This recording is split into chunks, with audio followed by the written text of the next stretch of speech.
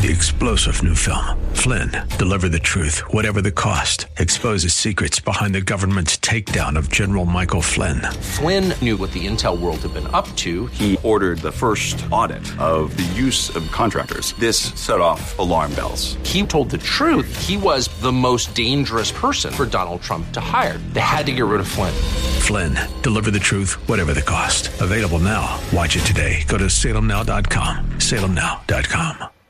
Welcome to the Georgene Rice Show podcast.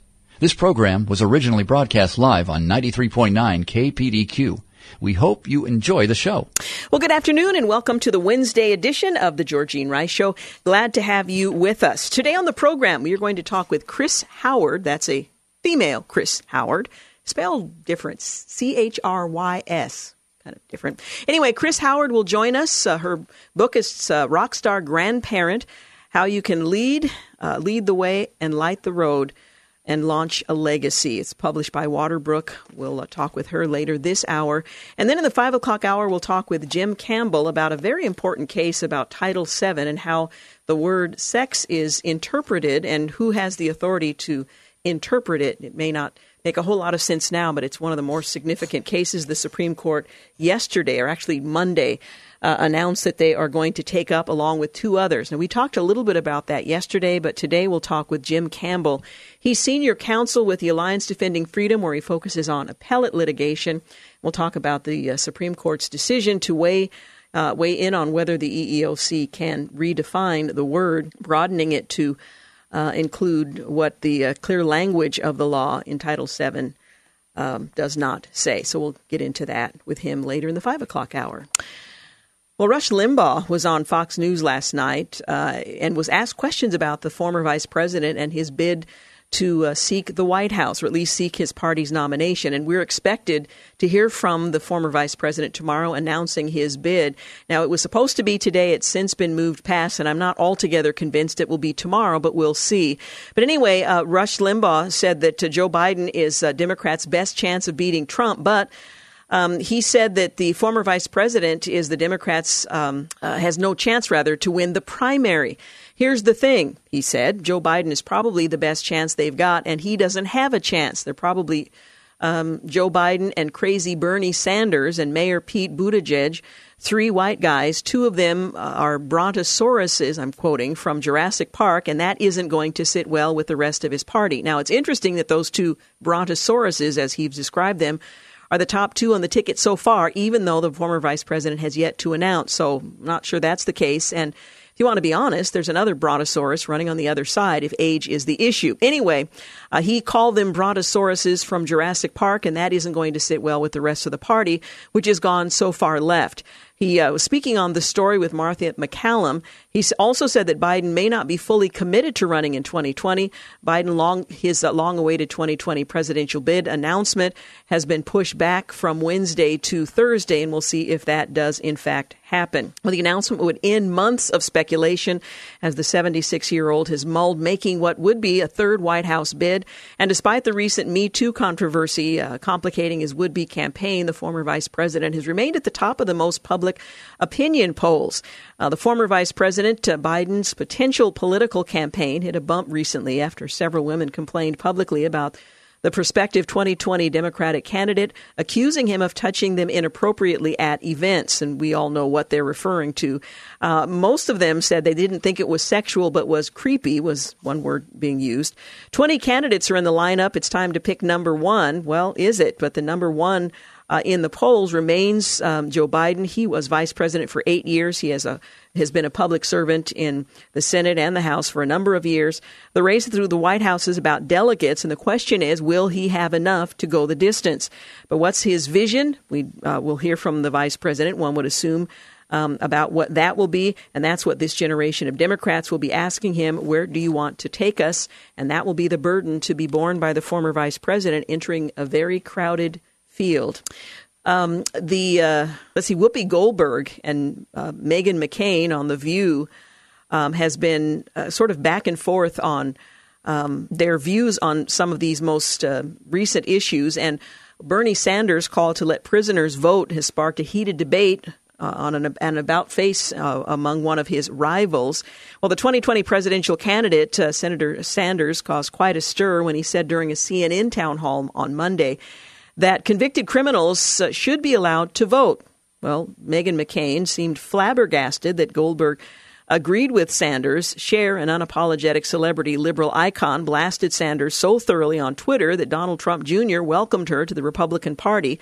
The backlash appears to have caused potential 2020 rivals U.S. Senator Kamala Harris to rethink her views, and she's done a lot of that. She's taken sort of a broad view, a view to the left, and then it's not altogether clear she wants to be a centrist or on the far left continuum of the party. After initially saying we should have that conversation, which is pretty non-committal about allowing criminals currently in prison to vote, the senator appeared to backtrack, saying Tuesday that criminals such as murderers and terrorists should be deprived of their right to vote. So she needs to pick a side and camp there. White House is fighting Democrat subpoenas requesting the president's tax records. They're going to fight the House Democrat subpoena to testify and the documents for ex-White House counsel Don McGahn. And almost immediately, House Judiciary Committee Chairman Jerry Nadler characterized the move as one more act of obstruction by the Trump administration. Well, the brewing fight over the McGahn subpoena was poised to set up quite a series of other contentious legal showdowns as Democrats are seeking to publicly question more current and former Trump aides who were featured prominently in special counsel Robert Mueller's report on the Russia investigation. In addition, Carl Klein, a former White House personnel security director subpoenaed by Democrats, did not show up yesterday for a scheduled deposition. To make matters worse, between Democrats and the Trump White House, the administration defied a demand from Ways and Means Committee Chairman Richard Neal to turn over 6 years of the president's tax returns, both while in office and most while not. Treasury Secretary Steve Mnuchin asked for more time and said that he would give the panel a final decision by the 6th of May. Well, all eyes will be on Wall Street today after stocks closed at a new all-time high on Tuesday, as better-than-expected quarterly profits from some of the largest companies encouraged investors. The S&P 500 hit an all-time high, marking the stock market's complete recovery from a nosedive at the end of the year. The benchmark index's previous record was set last September, shortly before the market sank in the fourth quarter, with fears of a recession, an escalating trade war between the U.S. and China, and concern the Federal Reserve was moving too aggressively to raise interest rates. Still, shares were mostly lower in Asia on Wednesday as the rally on Wall Street ran out of steam. Investors seem unswayed by the S&P 500's performance.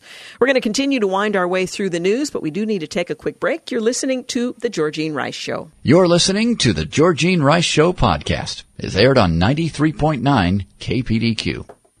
We're back. 19 minutes after 4 o'clock is the time. You're listening to The Georgene Rice Show. I don't know if you had the opportunity yet to tune in to Better Together on TBN, but this is their premiere week, and you can step in and listen in on the conversation that's just really been great. The first program on Monday was about friendships that last, and all of us want friendships that are going to stand the test of time. Today they talked about making time for friends. You know, when things get really difficult, it can be difficult to find time and make room for the people who are going to encourage you to continue in the faith and continue in the right path.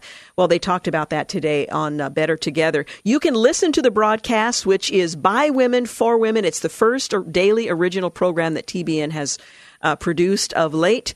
And you can check that out 10:30 a.m. here Pacific time every morning, Monday through Friday. Victoria Olstein, Lori Crouch, Christine Kane. You never know who the guests are going to be, but there's an opportunity for you to listen to women who live lives, well, just like ours. They're going to talk about relationships, friendships, identity, social media, intimacy with God, children and family, how to hear God's voice. So check out Better Together, TBN's program for women, by women. Join the circle for some genuine dialogue, for a challenging opportunity. And they even have a telephone number. If you need to talk to somebody while the program is on, you can do that as well. Better Together. And by the way, go to tbn.org, Better Together, and you can find out what the next program is going to be about and check out all of that information. All right, Better Together. We've been looking at some of the headline news and stories that are developing.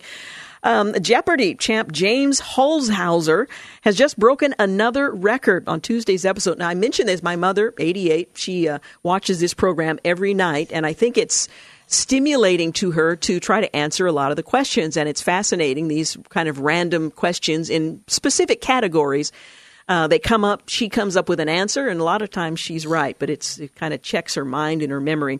Anyway, Jeopardy champ James Holzhauser has just broken another record on Tuesday's episode. The 34-year-old surpassed $1 million in the shortest time ever. I think my mom probably could have done that. She gets a lot of these answers. $1,118,100 million. Anyway, 14 games. This is the third separate record that he has shattered since he started competing on the game show. Last Wednesday, he won the episode with a total of $131,000, topping the one-day record he set earlier with $110,000. Jeopardy. That might be a retirement plan. See if I can get on the show. The White House plans to fight a subpoena issued by the House Judiciary Committee. We talked a little bit about that. The former White House counsel Don McGahn was called upon to testify. The administration also plans to oppose other requests for House committees for testimony of current or former aides about actions the White House described in Special Counsel Robert Mueller's report. And the Treasury Department yesterday missed a second deadline from House Democrats to provide the president's tax returns. More than 200 individuals have come forward with new allegations of sexual abuse by members of the Boy Scouts of America in recent weeks as a trio of law firms seek to uncover unidentified child abusers. A few of the victims are young, still underage, and in their 20s, but many have held their secrets close for decades, according to USA Today reporting on the story. Only a handful of the new allegations are related to previously identified perpetrators, so this is a whole new crop of would-be perpetrators alleged. About 90% are new. The Boy Scouts organization faces 200 lawsuits that its insurance companies threaten to stop covering. All told, there may be as many as 12,000 victims.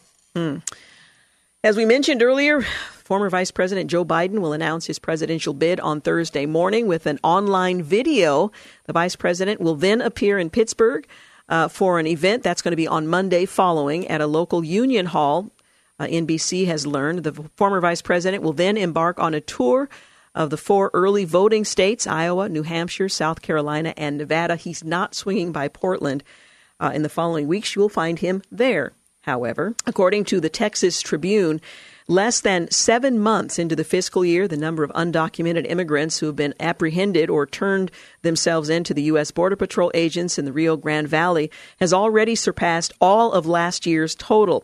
The 164,000 illegal immigrants arrested just since October is higher than the 2018 aggregate of 162,262 for the full year. The increase is the result of an ongoing surge of migrants, most of them from Central America, and I understand there is perhaps the largest yet making its way to the border now. Meanwhile, the Washington Examiner reports the Mexican government says it has deported 15,000 migrants who illegally entered Mexico from Guatemala and had been traveling as part of caravans in hopes of reaching the United States southern border, though thousands more people continue to traverse the country intent on reaching the U.S. Well, beginning in 2020, many advanced placement students will be using an American history textbook that suggests President Trump is mentally ill and that depicts him and many of his supporters as racists. The book asserts that Trump not very hidden racism connected with a significant number of primary voters. What connected with a significant number of primary voters was Trump's strong opposition to illegal immigration, his concern over terrorists entering the U.S. The textbook effectively characterizes these concerns as not very hidden racism and those who share them as racists.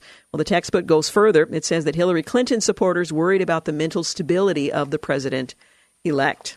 Nothing like an objective textbook. Well, President Trump will pay a state visit to the UK in early June, according to Buckingham Palace, which says the president has accepted an invitation from Queen Elizabeth II to visit America's closest ally. Even before Buckingham Palace and the White House issued confirmation of the trip, protest groups in the UK announced their plans to demonstrate against the American president and his policies. We have to march in huge numbers against his racism, misogyny, transphobia, and the threat he poses to the planet activist and writer Owen Jones wrote in a tweet that was shared by the UK's Stop Trump Coalition. And the president of Sri Lanka, whose name I will not attempt to mispronounce, demanded the resignations of 2 top security officials today as new details emerged about the 9 suicide bombers who carried out devastating attacks that killed some 359 people, injured 500 plus more on Easter Sunday. The president asked the country's police chief and the defense secretary to step down amid growing furor surrounding the government's failure to act on intelligence, warning of possible attacks on churches by an obscure Islamic extremist group that came from India. Not the group, but the warnings came from India.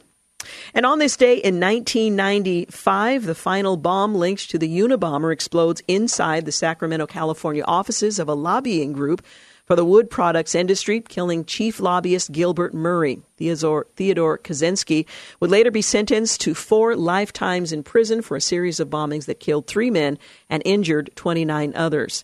And on this day in 1990, the Space Shuttle Discovery blasts off from Cape Canaveral, Florida, carrying the $1.5 billion Hubble Space Telescope. And on this day in 1800, Congress approves a bill establishing the Library of Congress. Well, there you have it.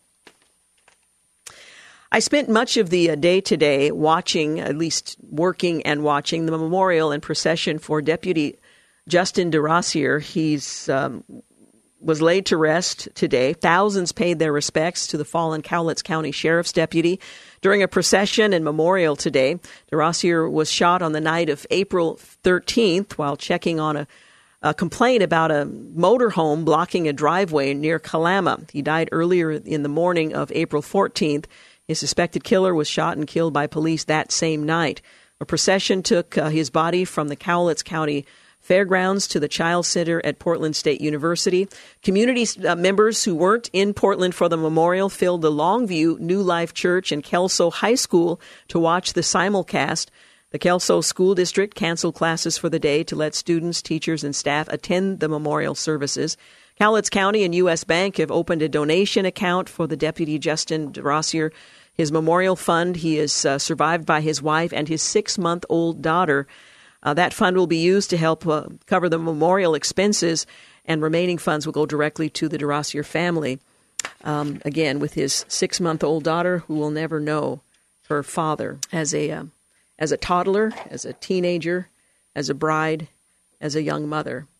Very moving, and it's hard to explain if you haven't seen it, the pomp and respect that is given by law enforcement as they entered the facility, as they exited, as they handled the flag, as they saluted their fallen colleague. It was really, really something to see. And every once in a while, in this very solemn but honest ceremony, you could hear his little 6-month-old daughter making a little bit of noise, completely unaware of what was happening and how that would shape her future and alter her life forever. Remember the DeRosier family in your prayers, if you will, as they are learning to live with new normal. He is survived by his parents. He has a younger sister and, of course, his wife and 6-month-old daughter. By all accounts, he was an incredible servant, a public servant who cared a lot about his community, felt called to law enforcement.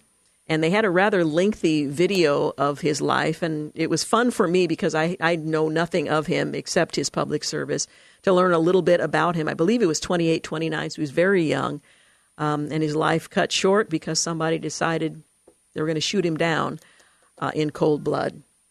Well, coming up, we're going to talk with Chris Howard. And by the way, she is connected with the Duck Dynasty. We'll explain all of that when she joins us. But her book is titled Rockstar Grandparent: How You Can Lead the Way, Light the Road, and Launch a Legacy. Chris Howard, coming up. You're listening to the Georgene Rice Show podcast. It's aired on 93.9 KPDQ. We're back 35 minutes after 4 o'clock. Did you know that 1.7 million become new grandparents every year, with an overall number of 70 million grandparents in the United States? Today, grandmas and grandpas have the privilege of playing a vital role in the lives of their young family members, known as Generation Z. the most diverse generation in history and the first who do not know the world without smartphones or the internet. Now, this might be somewhat intimidating. We're going to talk about it. For new grandparents and those with some experience, my next guest, Chris Howard, best-selling author, radio host, grandmother of 14 grandchildren, some who, by the way, are celebrities from TV's Duck Dynasty, and great-grandmother to a newborn, shares in her new book, Rockstar Grandparent, How You Can Lead the Way, Light the Road, and Launch a Legacy. Sage advice and biblical counsel to grandparents looking to build purpose and fun into their lives and relationships with their grandkids. Rockstar Grandparents is full of hints and tips and advice. It's all good for grandparents of all ages and stages. She is the mother, by the way, of Duck Dynasty star Corey Robertson and is known as Two Mama to her grandchildren. Many of you will recognize that name. Well, Chris Howard, or Two Mama, a former teacher and editor with Howard Publishing, currently hosts a weekly radio show titled It's a Mom Thing. She has co-written several books with more than 1 million copies sold, including the New York Times best-selling cookbook, Miss Kay's Duck Commander Kitchen with Kay Robertson, and Duck Commander Happy, Happy, Happy Stories for Kids with her daughter, Corey Robertson. She and her husband, John, have 3 children, a growing number of grandchildren, and their spouses, and 1 great-grandchild. They live in West Monroe, Louisiana. She joins us today, however, to talk about her latest book, Rockstar Grandparent. Hey, thank you so much for joining us. Thank you for having me. This is just so much fun. I'm talking to people in Oregon. How fun is that? Yeah. Clear across the country. I love it. Well, we are grateful that you've taken the time to talk with us. Let's talk about the difference between grandparenting, say the last generation or generations, and what grandparents today are facing. Do you think there are significant differences? Well, there's significant differences for parenting and for grandparenting today mainly because of our access to social media and cell phones. That's a game changer for everybody, even our parents. I tell my children who are parenting these children through this age that this is such a tough time, and I'm so proud of them for what they're doing, because this is hard. This is something we didn't have to wade through when my children were little. Mm-hmm. So yes, it's a game changer. Now, there's a lot of great things though that have come out of it. Even just today, I was talking to a grandchild who lives in Huntsville. I was working on a blog for Sadie, who's up in Nashville. I was helping another one who's out working at a camp. Just like all of this can be done on the phone and with FaceTime and things that we couldn't have done at all. My grandparents didn't have the opportunity to do with me. So yes, a lot has changed. So we have to be on top of it and aware of it and use it to the best. Like anything, we want to redeem it back for God and use it for good. I appreciate your saying that, because I think for a lot of grandparents, and this may be true for some parents too, the thought of social media and competing with it, they just assume I'm not cool enough and there's no way that I can compete with that, and are thoroughly intimidated by it. But I love the way that you suggest putting it to good use can actually be a benefit when you know how to do it. Oh, absolutely. Today, 2 of mine led worship at the Christian school here. So, of course, I went to see them. But what I did later was I sent them both a text, telling them how proud I am of them, of their leadership and, taking on that responsibility and leading worship. And so just using little things like that. Back in the old days, we would have maybe sent a letter or a note. And we don't do that now, but we do have access through texting. Now, who are your role models for grandparenting? I had some amazing grandparents. Of course, it was a different time. My grandparents didn't come to every ball game I went to. They didn't make sure they had gifts. That just wasn't the time. Mm-hmm. But they were amazing role models for the time that they were grandparents. One lived with us, and the others lived great distance from us. And, back in those days, even a long-distance call was expensive.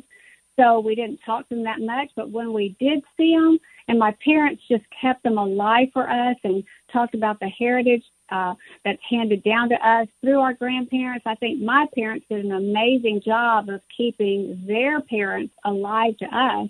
And, of course, in the summers we would go and spend time in the summer. Sometimes we'd spend a month with grandparents, and it was amazing and awesome.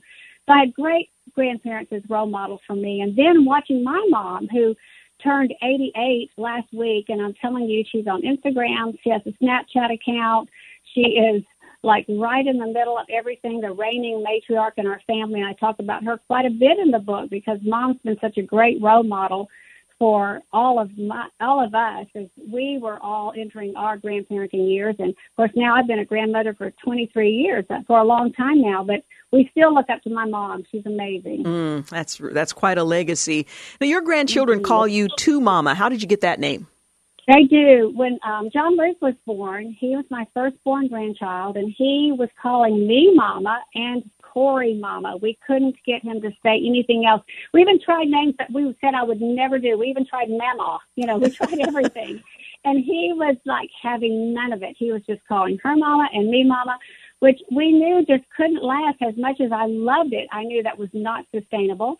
And so after Sadie was born, Sadie was, he was 21 months old, I guess, when Sadie was born, and we brought her home, and we had only had her maybe a week, and Corey had come to get him from me, and he just was crying for me and wanted to stay with me and saying, Mama, Mama.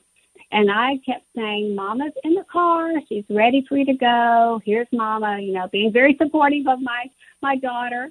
And John Luke looked up at me and said, Two Mama, and he never wavered from there. He's called me Two Mama for the last 21 years, and literally nearly everybody in West Monroe calls me Two Mama.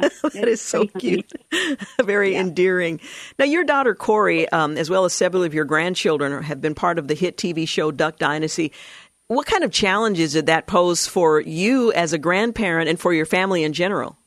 I think there are so many challenges that we could have had, but I'm so blessed and so grateful for my other children and my other grandchildren who were able to see it for what it was, for it was a time and what was going on, because there were a lot of things that I had to let go with the other grandchildren. Like I flew to L.A. and lived with Sadie for the entire 3 months while she was on Dancing with the Stars.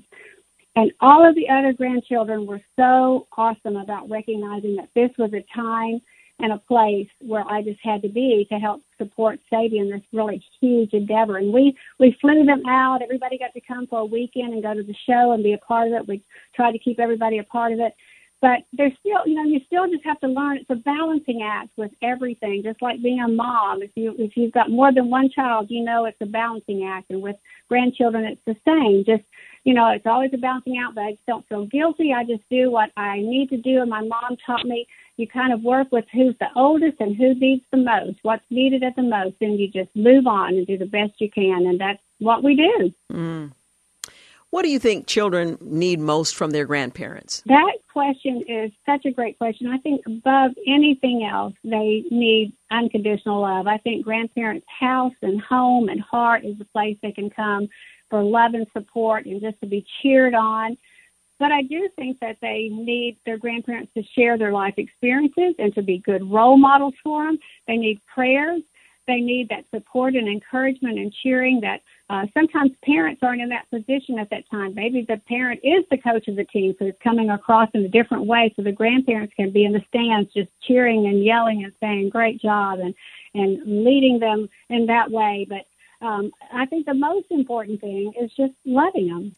I think it's, I appreciate your mentioning that, talking about your life, your stories, that the assumption is kids aren't really interested. They're old-fashioned. They're no longer relevant. But that is such an important part. I remember with my grandmother, hearing stories about her life and the challenges she faced still inspire and influence me today. So I think kids, even in the 21st century, even in Generation Z, they still long for that kind of connection to their own history. Absolutely. I say that grandparents are that link in that chain that link the past to the present. And I think children who know where they come from and know their roots, those are secure children.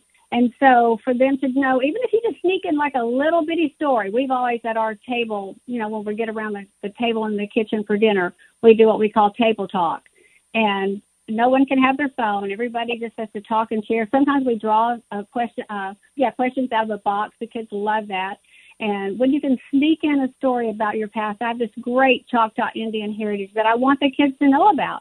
So we talk about that, and we talk about my other grandparents who went out all the way to San Diego to work in the war effort during World War II. I think they need to know that. And as they get older, I've watched them become more and more interested in knowing those things. Yeah, absolutely. We're going to continue our conversation, but I do need to take a quick break. Again, we're talking with Chris Howard. She's the author of Rockstar Grandparent, How You Can Lead the Way, Light the Road, and Launch a Legacy. We'll be back. You're listening to the Georgene Rice Show podcast. It's aired on 93.9 KPDQ.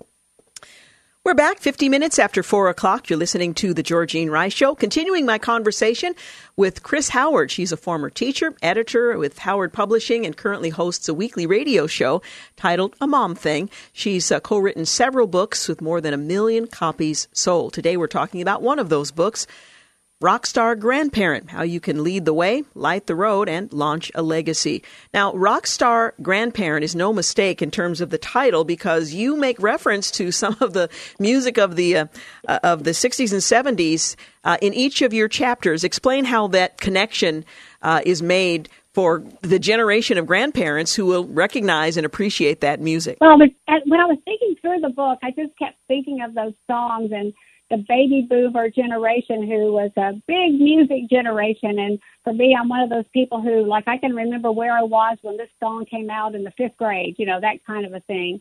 And so songs always had an impact on me. And those songs just kept running through my brain with the words and how they still relate to us, but in such a different way. I mean, a song with the words like The Sounds of Silence, it was so meaningful and so heavy and so deep when we were 16 and 17.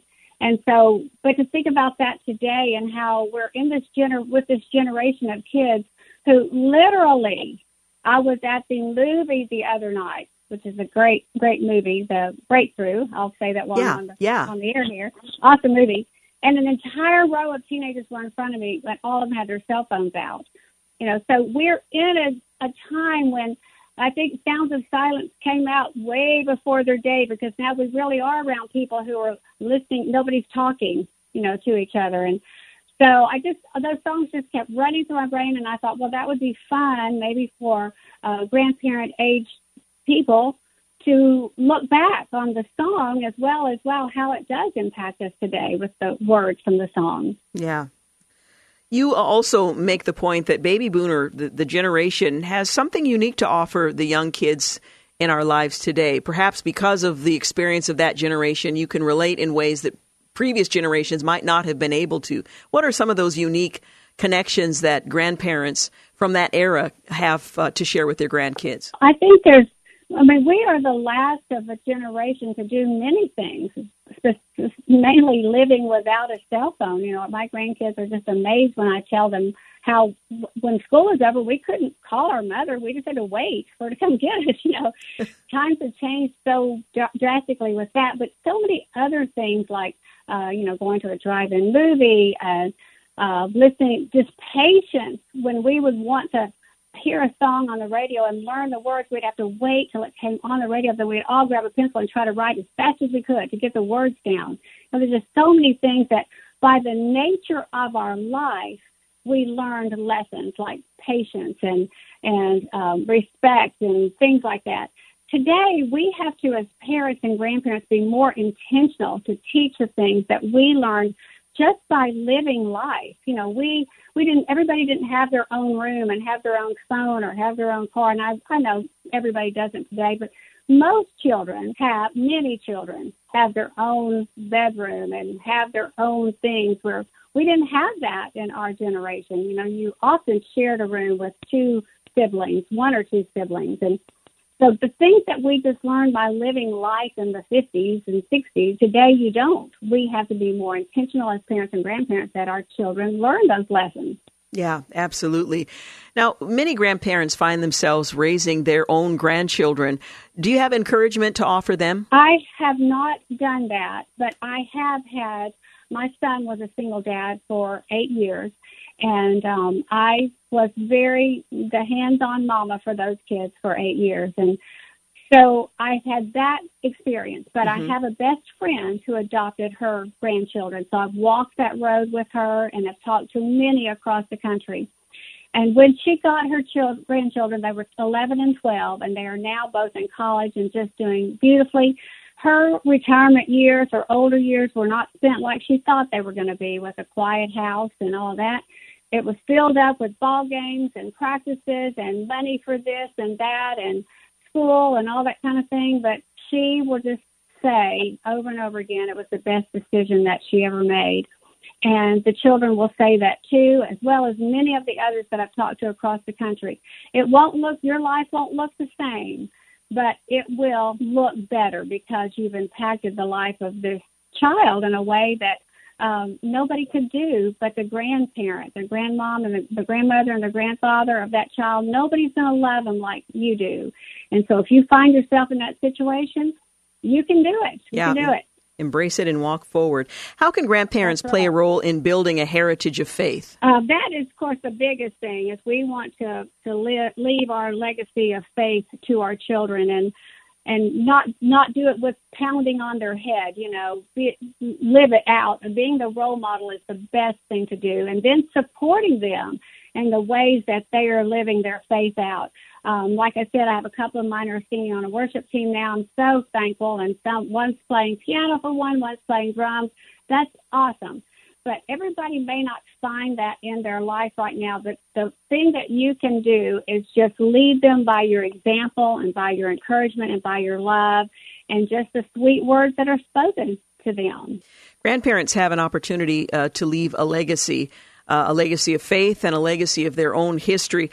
What legacy do you want to leave with your family? I think our legacy of faith, of course, is hugely important to us. And then it's our legacy of love. We have a very big family. Y'all saw some of it on TV through that country, but that's just a small part of it. We have a really big, huge family. And we were all together, of course, Sunday for Easter. And my older sister, who's kind of the next reigning matriarch of our family, just talked to all of us about, as our children are all getting older and spreading out and living across the country, we want to never forget that how important our family is. And we're going to be there for each one of you through thick and thin, whatever you need, wherever you go. And when you're not with us, we're going to be praying for you. And just know that. I think that's the biggest thing we want to just keep passing down to each of our family members is that we have a family who loves you. One of the things you write about is that grandparents need to be intentional. I think about my mother when she gets ready to speak and we're all assembled. We have a smaller family, but when we're all there, her children and grandchildren and great-grandchildren are really poised to hear what she has to say. She doesn't speak a lot, but when she speaks, we know it's something worth hearing and remembering. And I sometimes think grandparents underestimate the value of just raising their voice in the company of their children and grandchildren. Because they don't know that we value them as much as we do. I think that's true. I think we need to tell them how much we value them. And we tell my mother that often. In fact, this last year, my granddaughter, Sadie Robertson, did her tour. She does a 19 to 20 city tour in the fall. She opened this year's tour with my mother's voice, and it was so precious. And you could literally, every venue could hear a pin drop. And that lets me see that young people really do value the wisdom of older people. And they do want it, even though they're rushing here and there, they've got their cell phones. Really, they don't know they want it, but they do. They want to hear from the wisdom of the older people in our generation. So we need to speak up. We need to be a part of their lives. And even if they act like they don't want it, sometimes I'll tell my grandchildren, I know you don't want to hear this, but I'm going to say this anyway. And I'll tell them something that I've been thinking about. Of course, they might laugh at me, but I know it's going to stick with them. Yeah, they will remember. Grandparents need to be intentional about this. How do they go about being intentional? I mean, we've talked a little bit about that, but what advice do you give as we close our conversation? Well, being intentional, I think, means to just, this is a tough job, grandparents and parents, is just to always be aware of what the situation is and how you can use that situation to do something good or point out something good, whether it's watching a kid at a ball game. It's not just hugging them at the end, it's hugging them and saying something intentional like, hey, I loved how when you struck out, you stood up there like a man and you just walked off. That's awesome. I appreciate that in you. So just using your words with that intentionality about it. Like, you know what, I may have like 5 seconds with them, but I'm going to do something meaningful and important with them. Yeah. Well, once again, the book is titled Rockstar Grandparent, How You Can Lead the Way, Light the Road, and Launch a Legacy. Chris Howard, thank you so much for joining us today. I so appreciate it. Thank you so much for having me. I loved it. Thank you so much. By the way, the book is published by Waterbrook, and you can find it in bookstores. It's 5 o'clock. We've got news and traffic coming up at the 5 o'clock hour. And we'll be talking with Jim Campbell, Senior Counsel for ADF, where he focuses on appellate litigation. We're going to talk about the Supreme Court's decision to weigh in on an EEOC versus a funeral home case that has a pretty significant impact or import. We'll be back. You're listening to the Georgene Rice Show podcast. It's aired on 93.9 KPDQ. Well, good afternoon and welcome back to the second hour of the Georgene Rice Show. If you've just joined us, welcome. Today we're going to talk with Jim Campbell. He's Senior Counsel with the Alliance Defending Freedom, where he focuses on appellate litigation. We're going to talk about the Supreme Court's decision. We touched on it a bit yesterday to weigh in on whether the EEOC, or for that matter, the courts, can redefine sex from Title VII, substituting gender identity for the word sex in non-discrimination laws without Congress passing a new law. It's significant, and we'll explain why when he joins us at the bottom of the hour today. Jim Campbell from ADF will be with us later this hour. Well, President Trump met with Twitter CEO Jack Dorsey at the White House yesterday to discuss the social media giant, which he's often accused of political bias. He cited an internal Twitter email, Motherboard reported Tuesday, that Dorsey was set to have a 30-minute closed-door meeting with the president. The meeting, which was at the invitation of the White House, would discuss the health of the public conversation on Twitter, the email said. Well, great meeting this afternoon at the White House with Jack from Twitter. Lots of subjects discussed regarding their platform and the world of social media in general. Look forward to keeping an open dialogue, Trump tweeted later Tuesday afternoon with a photo of that meeting. Well, Jack had a constructive meeting with the president of the White House, President of the United States today at the president's invitation, a Twitter spokeswoman said. They discussed Twitter's commitment to protecting the health of the public conversation ahead of the 2020 election and efforts underway to respond to the opioid crisis. Well, Twitter and other tech giants such as Facebook and Google, they've been high-profile targets of the president, who repeatedly has accused them of anti-conservative bias. And there's plenty of evidence to back that up. Just hours before meeting Dorsey, Trump complained in a tweet that Twitter doesn't treat me well as a Republican, adding that the platform is very discriminatory. Well, Trump might be one example that he used, but there are many others that are unconnected to politics or to Trump, which I think might make a better example of the pattern that we've been seeing. Trump, however, remains an avid user of Twitter. He harnessed the platform to great effect during the 2016 presidential elect. Some would hope perhaps with a little less effect, or at least frequency, but it certainly helped him in his effort to achieve the White House.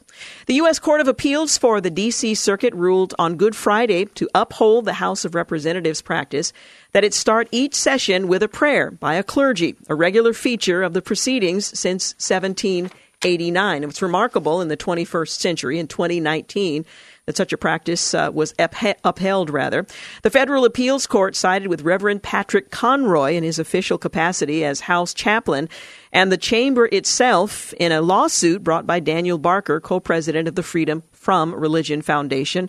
Barker, of course, as you might know, is an atheist. He attempted to become a guest chaplain to present a secular, most likely insulting message for an ongoing session of the U.S. House of Representatives. Well, Barker, who is a militant and angry atheist, applied to the House of Representatives to deliver a secular message in lieu of a prayer. Reverend Conroy rejected Barker's application in 2015 because he was ordained in a denomination in which he no longer practices. But over the course of litigation challenging that denial, Conroy said Barker could not serve as a guest chaplain because he wanted to deliver a secular prayer, which is an oxymoron. The House rules require a religious invocation to be delivered. Representative Mark Pocan, a Wisconsin Democrat, invited Barker to serve as guest chaplain back in 2015. The chaplain's office denied Barker's request in December of 2015. Barker filed suit in 2016. Well, in a unanimous ruling released on Friday, Good Friday, a 3-judge panel affirmed a lower court decision to dismiss Barker's claim that his rights were violated under the Establishment Clause. Writing for the court, Judge David Tattle He explained that the legal question was not whether Barker was blocked from offering a prayer because he was an atheist, but rather about the content of that prayer. Tattle wrote, and I quote, "To resolve this case, however, we need not decide whether there is a constitutional difference between excluding a would-be prayer giver from the guest chaplain program because he is an atheist and excluding him because he has expressed a desire to deliver a non-religious prayer. Even though we accept as true Barker's allegation that Conroy rejected him because he is an atheist, the House's requirement that the prayers must be religious nonetheless precludes Barker from doing the very thing he asks us to order Conroy to allow him to do, deliver a secular prayer." Well, Liberty Counsel's founder and chairman, Matt Staver, in response said, "It's fitting that on Good Friday the court upheld the tradition of seeking God's guidance at the opening of each session of the House of Representatives. I have personally debated Dan Barker. He is the most militant and angry atheist I have ever met. His opening remarks in the debate cannot be printed. He had no intention of being respectful, but rather wanted to use the opportunity to rant against Christians and Jesus the Christ." Our nation's legislature has opened with religious prayer by clergy since 1789 as a reflection of the faith of our founders. This great tradition was initiated by Benjamin Franklin, and according to this latest court ruling, will continue. Well, 3 Democratic senators revealed on Earth Day, which was Monday, that they are launching the Environmental Justice Caucus in the Senate to raise awareness and address environmental justice issues such as systematic racism and discrimination. Now, you might have some difficulty making a connection between the two, but they said in announcing the new coalition, we cannot achieve economic justice or social justice in this country without also addressing environmental justice. The fact that communities of color, low-income communities, and indigenous communities across the country disproportionately face environmental hazards and harmful pollutants on a daily basis has been ignored for far too long. Now, the case we won't go into and whether or not it has been made, we won't do that today. But he went on to say, or I should say Illinois Senator Tammy Duckworth went on to say, every American has the right to breathe safe air, drink clean water, live on uncontaminated land regardless of their zip code, the size of their wallet, and the color of their skin. However, too often that is not the case, especially for low-income communities and people of color.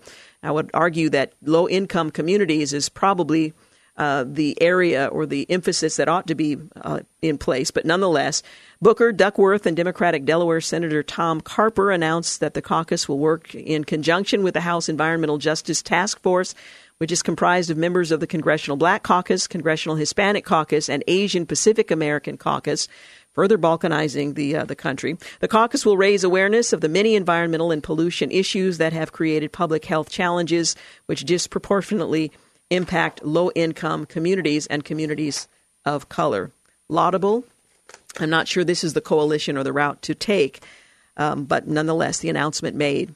And oral arguments were heard at the Supreme Court on Tuesday. They were ostensibly about whether the 2020 census could include a question about citizenship. We'll talk more about that in just a moment when we come back from the break. Also, we'll be hearing from Jim Campbell, senior counsel with the Alliance Defending Freedom.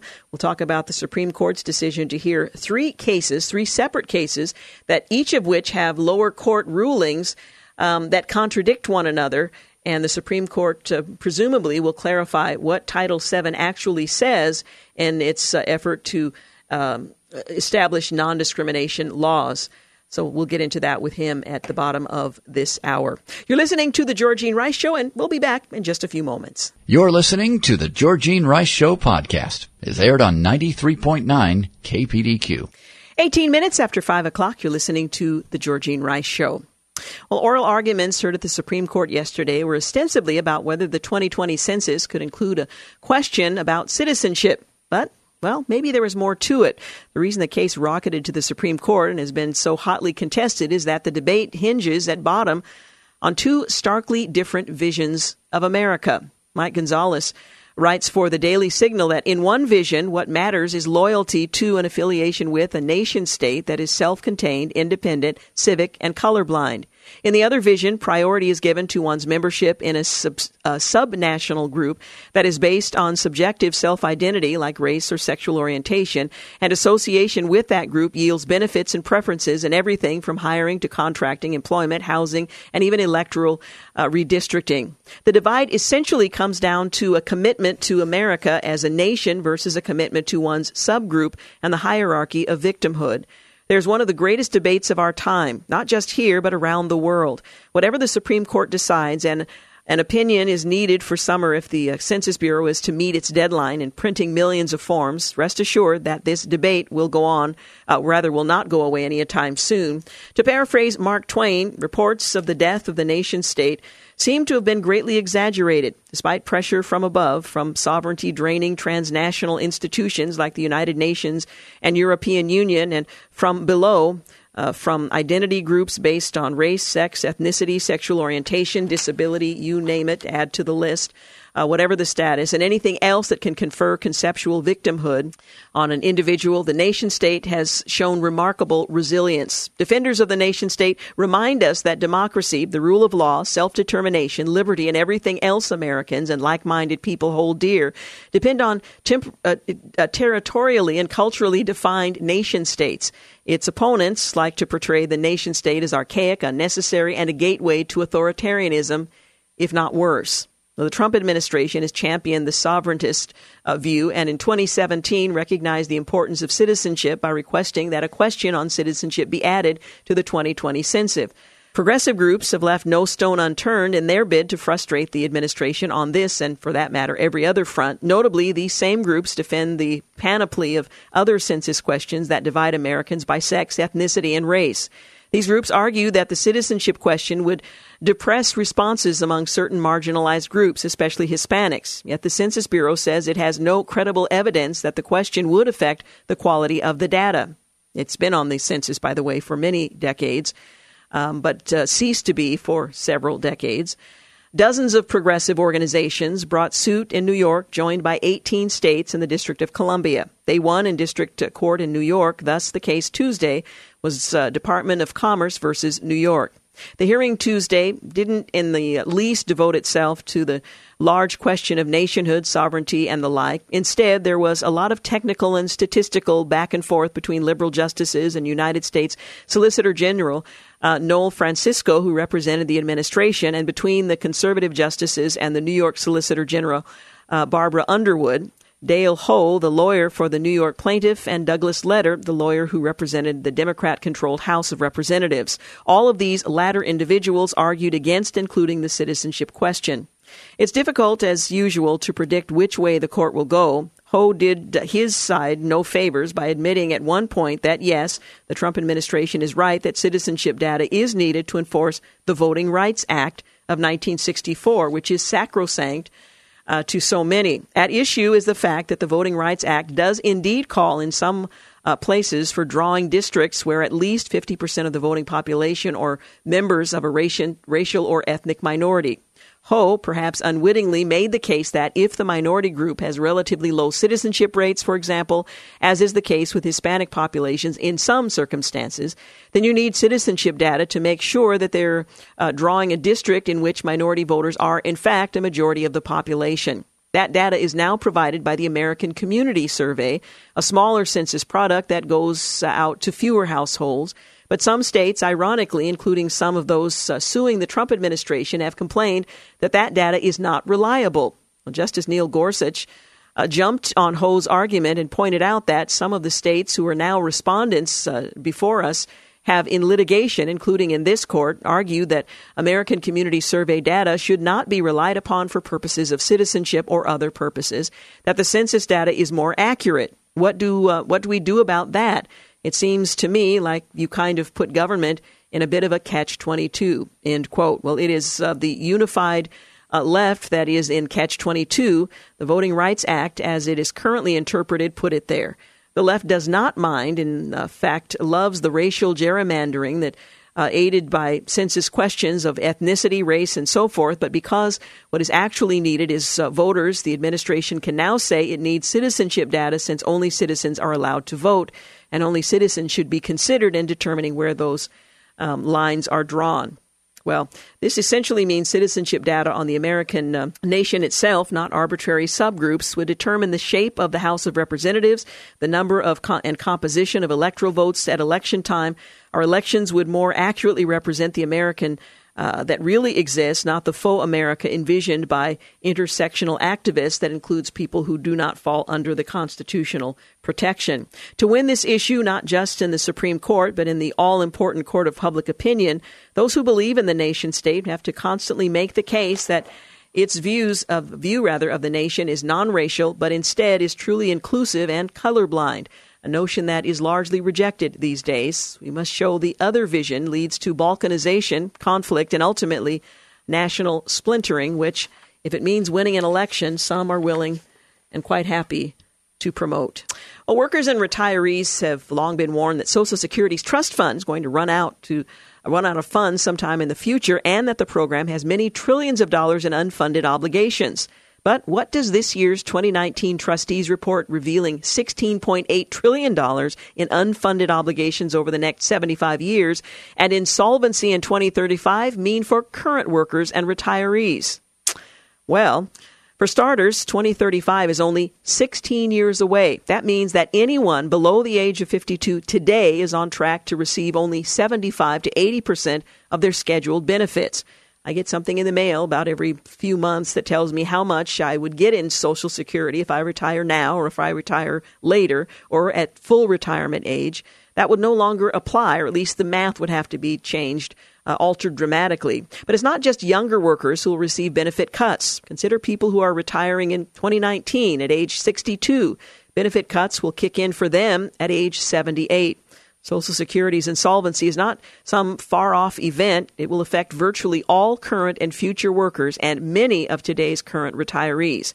Now let's move on to the magnitude of Social Security's $16.8 trillion shortfall. That's the equivalent of $107,000 for every worker in the United States, roughly 2 times the average earnings. That's also enough to turn young workers into millionaires.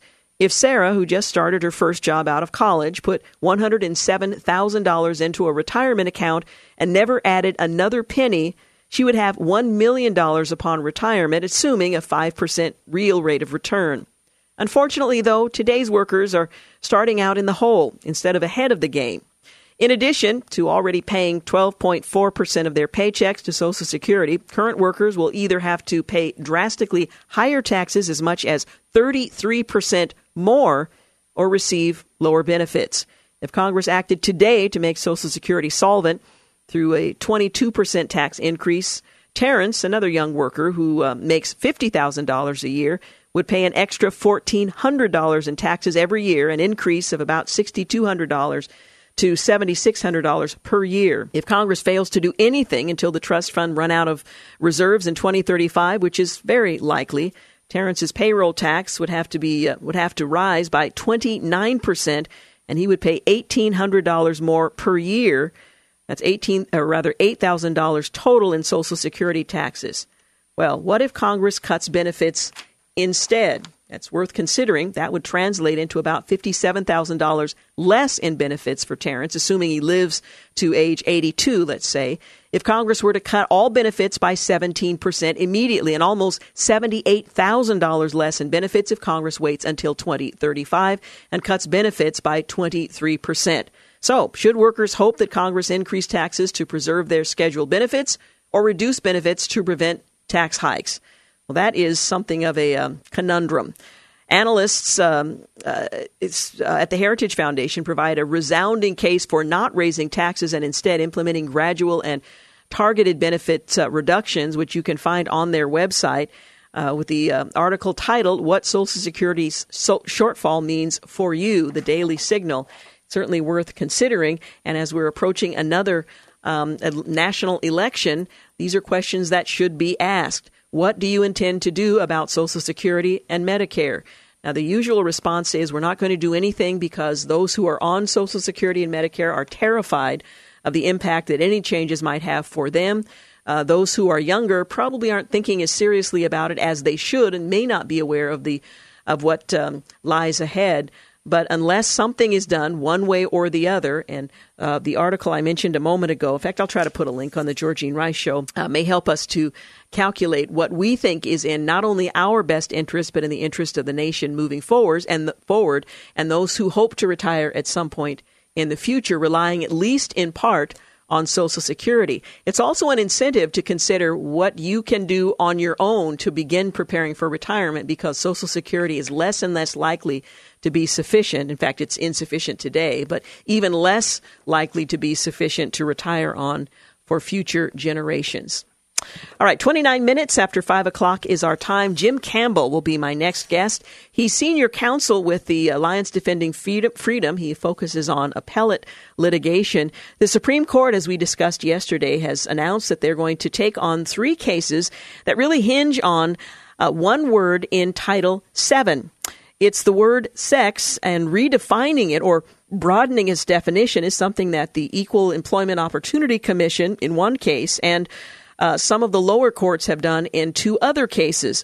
Well, the Supreme Court has taken this on itself to try to clarify what that word means when it comes to non-discrimination laws in the workplace. So we'll talk with him about that. A really important discussion because it has much broader implications than whether or not, as in this case that we'll be discussing, a funeral home can fire an employee who refuses to wear appropriate dress, as is the dress code for their business. So stick around. You're listening to The Georgene Rice Show. We'll be back. You're listening to The Georgene Rice Show podcast. It's aired on 93.9 KPDQ. Well, good afternoon and welcome back. You're listening to The Georgene Rice Show.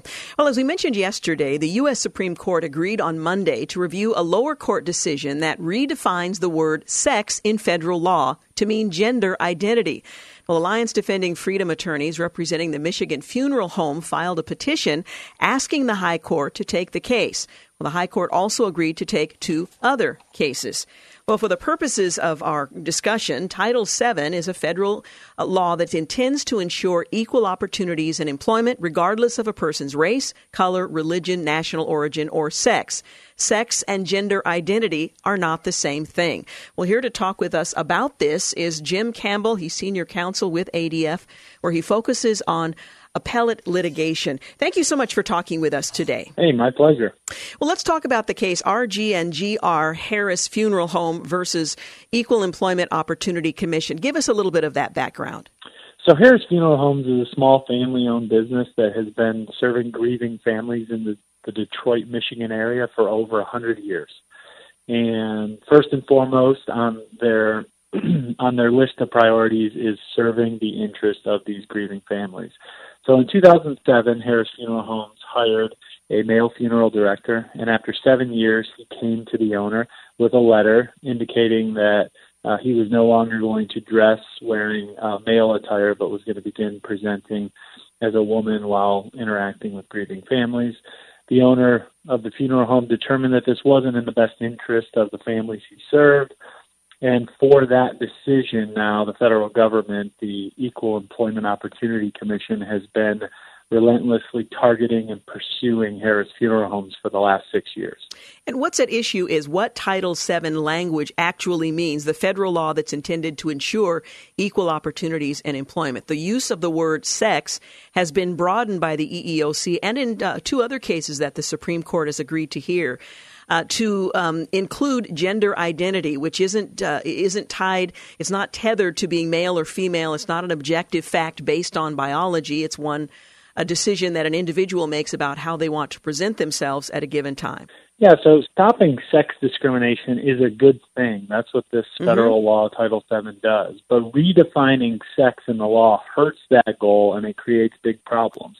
For example, it undermines the dignity and privacy interests of women and girls who are now forced under that sort of a law to use restroom and locker room and shower facilities with men who identify as women.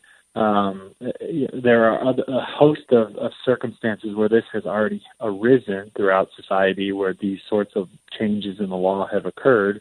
And so this is not a good change. This is not something that a federal agency can do and can impose on all of us without us having a say. If you want to change the law, there's a proper way to do it. You go to Congress and you make your case.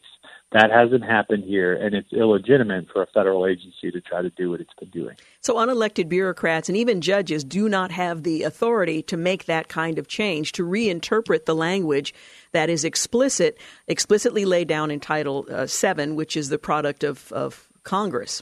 That's right. And in this case, what we have is a business owner being punished for doing what the law allowed. No business owner should be punished for following existing law. Businesses have the right to rely on what the law is, not what a judge or a federal agency wants it to be. And so that also is at the heart of this case, is the fundamental injustice to our client for punishing him for following existing law.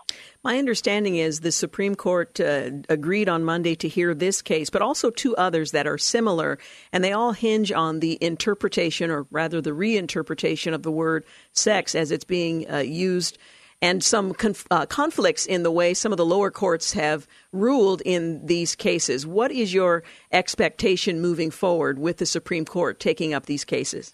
Well, we're hopeful that the court will make it clear that these federal agencies and lower courts don't have the power to redefine the law, that if these fundamental questions are for the people to decide for themselves through their elected officials.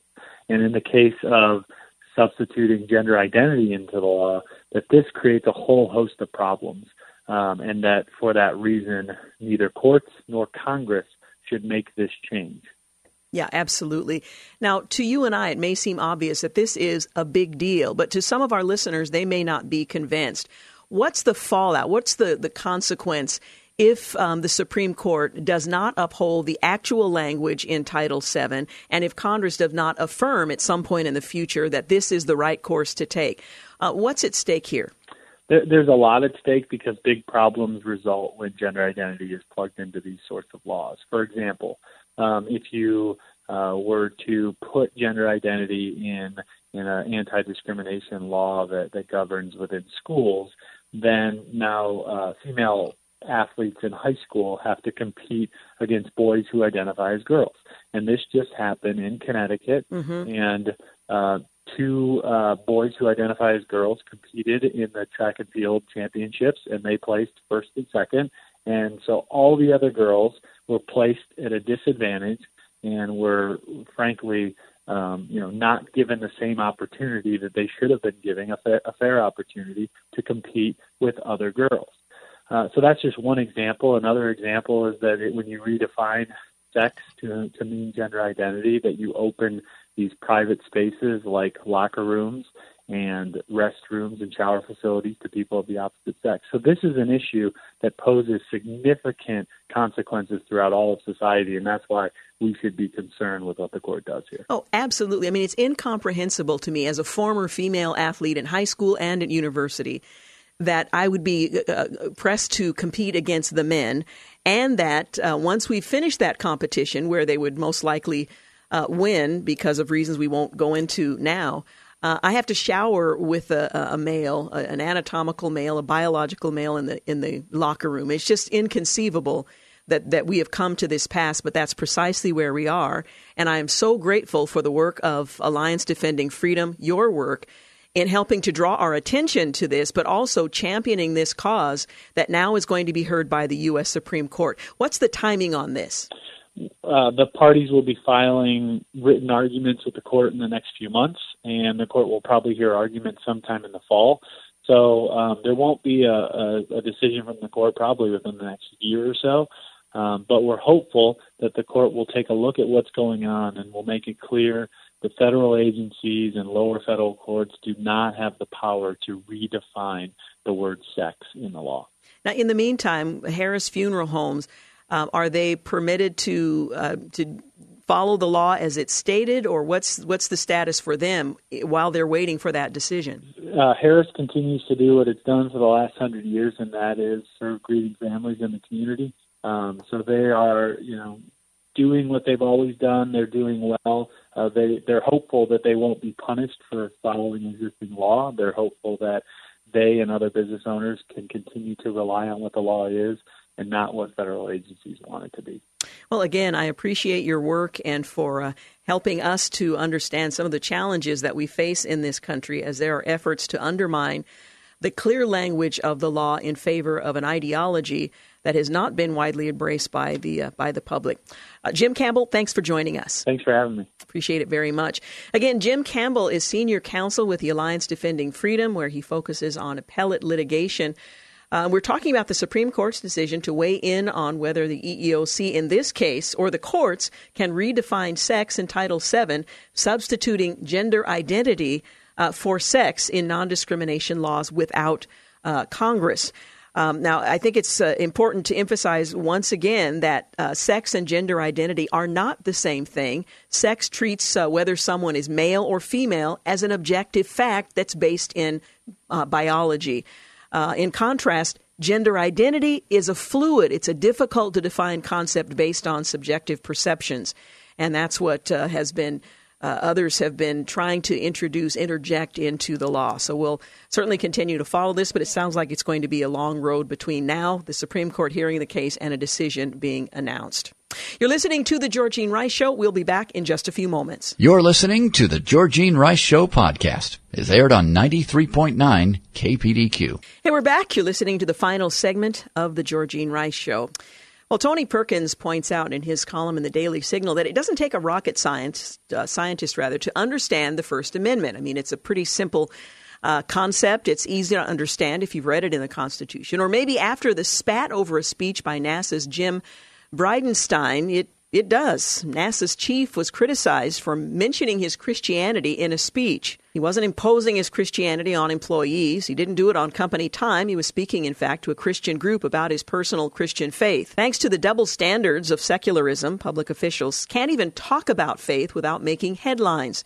It's no wonder, then, that when the head of America's space program gave remarks at a Christian ministry, even he had trouble finding signs of intelligent life in the criticism that followed.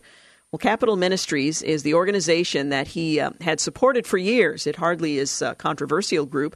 9 of the president's 15 cabinet officials are sponsors of that ministry, whose aim is pretty simple: influencing government with biblical teaching. You know, the same kind of biblical teaching that inspired and influenced our Constitution and many of the laws that we live under. Well, during his talk, Mr. Bridenstine, who talked about the importance of that goal and what it means in the context of the times.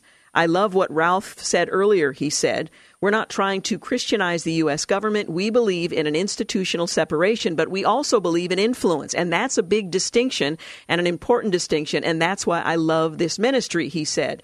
Now, I'll pause for a moment so that you can express your personal outrage having heard what he actually said. Well, Bridenstine, he couldn't have been more clear. No one in the Trump administration is trying to create a theocracy. They just want the same freedom to bring their personal views to bear on public policy that liberals have. Well, still, secularists like Business Insider's Dave Mosier, he seemed intent on dragging Mr. Bridenstine through the mud for daring to talk about actual NASA history, like Buzz Aldrin's communion with on the moon, and the Apollo 8 astronauts' Bible reading in orbit. I mean, who would have the audacity? In a 2,000-word rant about the faith of President Donald Trump's team, Mr. Mosier insists that some ethics and legal experts outside NASA have expressed concern over Bridenstine's language. They believe it ran afoul of the Establishment Clause of the First Amendment, which outlines a separation of church and state, and might have also violated ethics rules for federal executives.